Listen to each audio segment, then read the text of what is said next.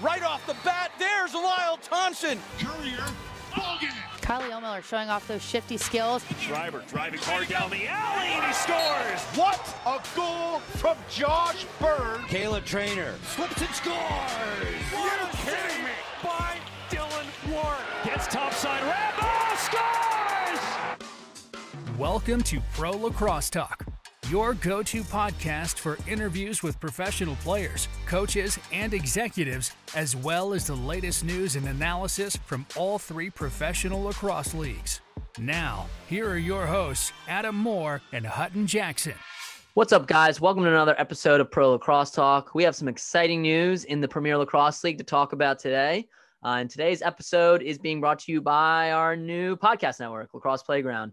We don't have any sponsors yet, but if you guys are interested in sponsoring the podcast, definitely let us know. I'm here with Adam Moore. Adam, how's it going today? What's going on, man? Excited to talk on this new platform. Excited to talk some pro lacrosse. Yeah, we got some big news in terms of the Cannons. They decided to rebrand, but it was a pretty light rebrand. They're keeping the old Cannons logo with a slight update with the crest.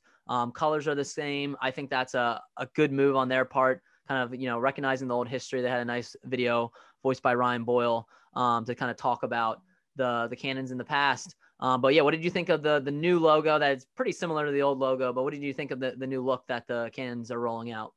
Yeah, when we talked, when it was announced and released, I mentioned, it's pretty close to what I was expecting it to look like. They went away from that more elongated look of Boston Cannons and like you said, put that crest in there. So it really fits in with the stylistic approach that they went with the other logos. So it makes complete sense. It looks good. They can use the crossed cannons on the helmet going forward like they have in the past, which has always been a good look. So I think they're really going to push the tradition, the history of professional lacrosse, all the great things that the MLL did with the Cannons did in the MLL, So they pushed that already with kind of the rebrand, and I'm excited to see what the uniforms look like. That they're teasing things for us, which is smart, and really excited to see what those unis look like when they pop out.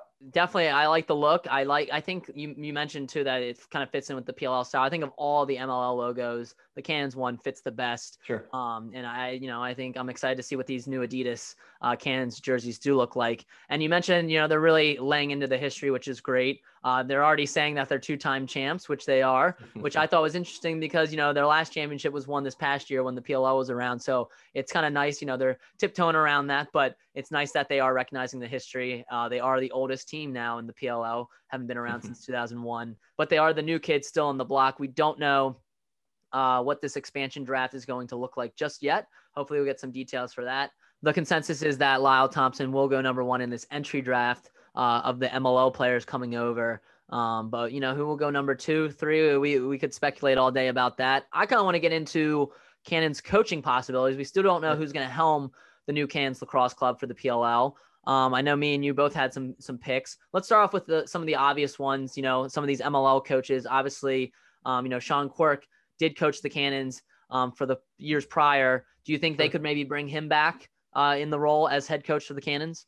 Yeah, we've seen a lot of talk on social media about bringing Coach Quirk back, coming off a championship, right? His first professional championship, which he was really excited about when we talked to him this past summer. I mean, it'll be interesting to see. I'm sure he'll be in potential kind of talks. His name will be thrown into the ring. It'll be interesting to see, though. When we had him on, he mentioned he did step away from the head coach role at Endicott, where he's now the associate director of athletics. So will that really give him the ability to coach over an 11-week period of the season?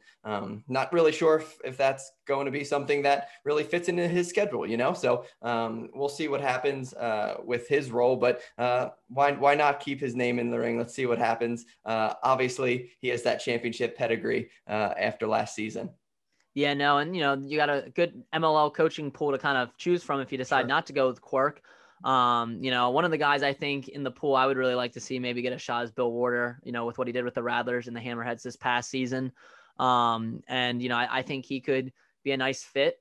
And then there's a lot of guys, Tom Mariano is another coach that, has had some success. BJ O'Hara probably one of the most successful coaches at the pro level. I don't think Tony Seaman will probably be in the running, because I think he likes his home out in Denver. So I think that he's probably going to stay put where he's at.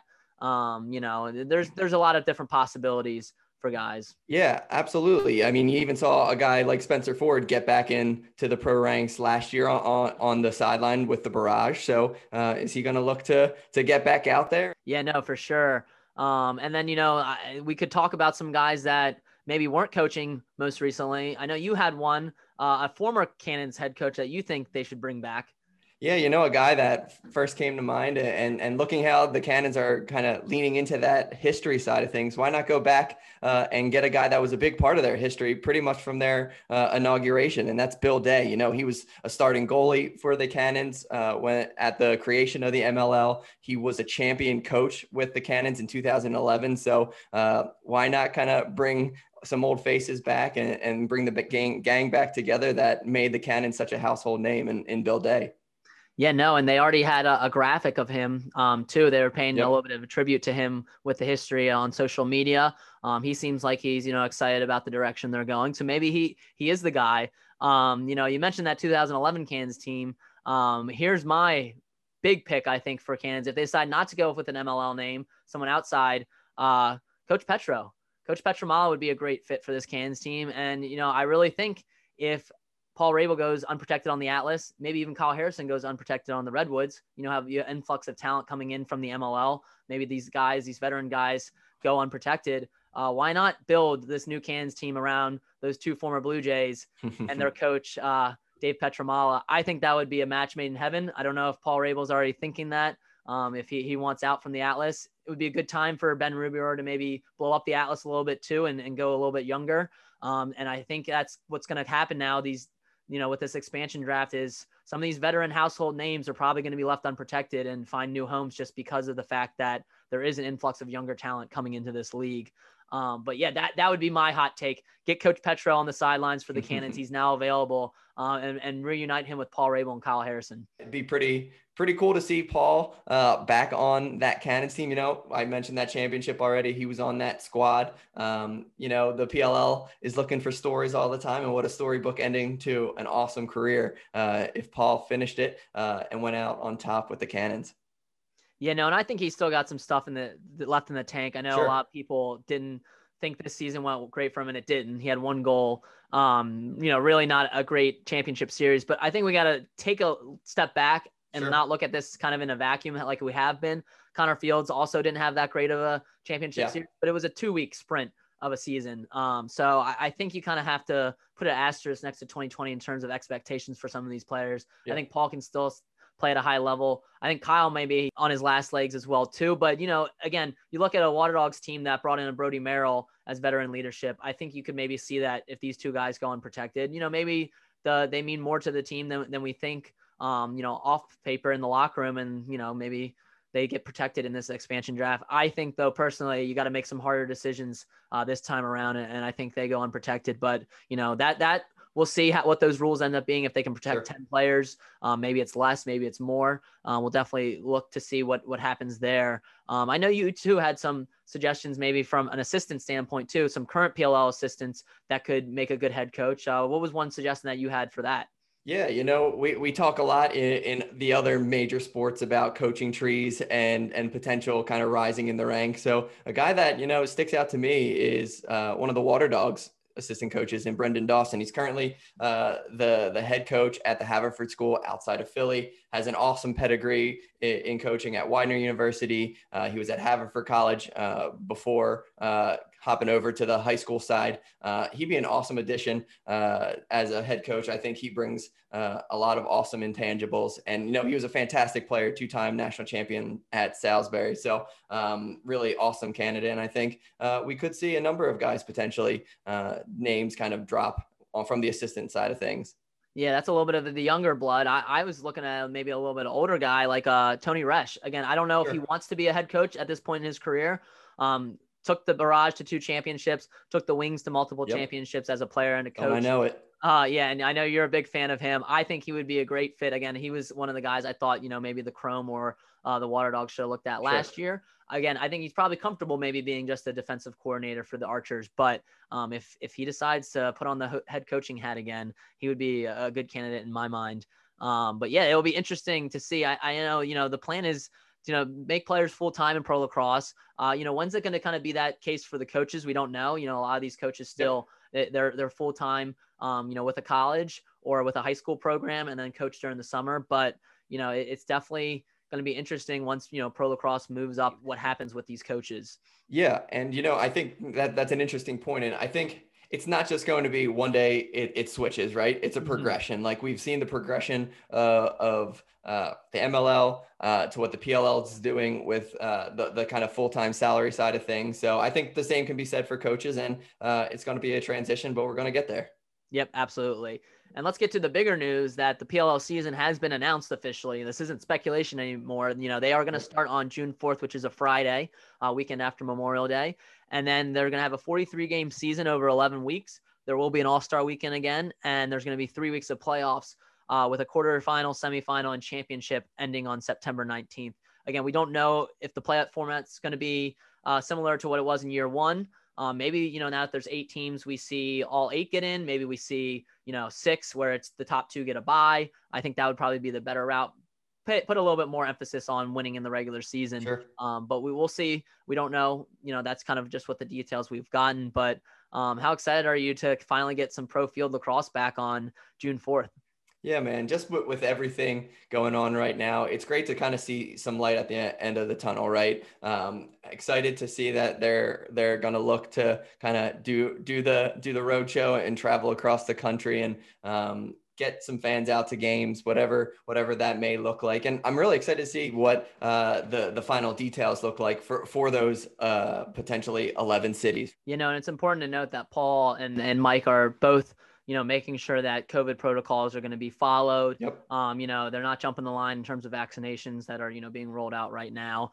So I think we're in pretty good shape for, summer of lacrosse, but they do have contingencies in place, and they executed their PLL championship series with perfection. So I think we can expect a little bit more of the same in terms of making sure they're going to these cities and players are staying safe and fans are staying safe too, if they're allowed to have fans. Hopefully they do. We would love to see fans return some field lacrosse games again. Now let's move on to NLL a little bit, because the NLL is returning on April 9th. That only leaves, 2 months before the PLL season starts up again. And obviously there are players that play in both. So how do you think this might impact the NLL season? We don't have any details other than the start date for the NLL. Are we going to look at a 2 to 3 month season with a little bit of overlap, or is it going to be a longer season with a lot of overlap?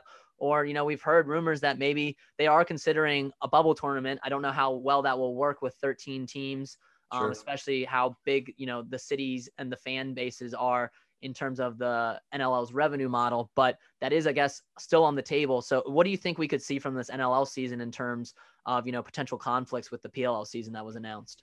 Yeah, if they're looking to do a full season as they had hoped, there's clearly going to be some overlap, and there's going to be some tough decisions that have to be made by players come probably the start of the NLL season, right? I think teams are going to want to know what players' plans are. They don't want to have roster spots taken up by guys that might not be there when playoffs and championship time comes around, if they jump back to the PLL side of things, but I will say, I talked kind of about the kind of progression of the coaching staffs going full time, and kind of it's a process, right? I do think going forward after this year, this is kind of just a blip if there is some kind of cross pollination and kind of some layover between the leagues. I think after this year, with there only being one outdoor, one indoor league, there's going to be the opportunity to start seasons in a way where players will be able to play both. But it'll be interesting to see what happens this year, and players are going to have to make some tough decisions if there is that crossover time period.